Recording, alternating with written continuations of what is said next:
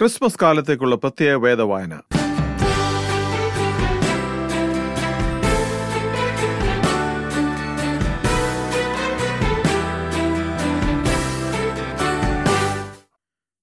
Christmas കാലത്തെ വേദവായന 16-ാം ദിവസം.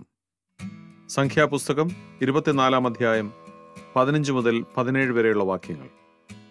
പിന്നെ അവൻ സുഭാഷിതം ചൊല്ലിത്തുടങ്ങിയതെന്തെന്നാൽ, ബെയോരിന്റെ മകൻ ബിലയാം പറയുന്നു, കണ്ണടച്ചിരിക്കുന്ന പുരുഷൻ പറയുന്നു, ദൈവത്തിന്റെ അരുളപ്പാട് കേൾക്കുന്നവൻ, അത്യുന്നതന്റെ പരിജ്ഞാനം പ്രാപിച്ചവൻ, സർവശക്തന്റെ ദർശനം ദർശിക്കുന്നവൻ, വീഴുമ്പോൾ കണ്ണു തുറന്നിരിക്കുന്നവൻ പറയുന്നത്, ഞാൻ അവനെ കാണും, ഇപ്പോൾ അല്ലതാനും, ഞാൻ അവനെ ദർശിക്കും, അടുത്തല്ലതാനും.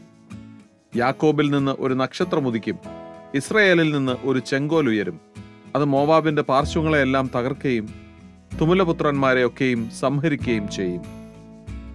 വെളിപ്പാട് പുസ്തകം 22-ാം അധ്യായം 16-17 വാക്യങ്ങൾ.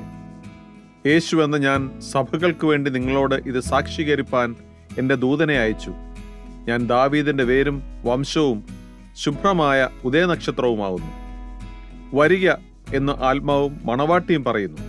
കേൾക്കുന്നവനും വരിക എന്ന് പറയട്ടെ. ദാഹിക്കുന്നവൻ വരട്ടെ, ഇച്ഛിക്കുന്നവൻ ജീവജലം സൗജന്യമായി വാങ്ങട്ടെ. ഈ വചനങ്ങളാൽ ദൈവം നമ്മെ ഓരോരുത്തരെയും അനുഗ്രഹിക്കുമാറാകട്ടെ. ആമേൻ.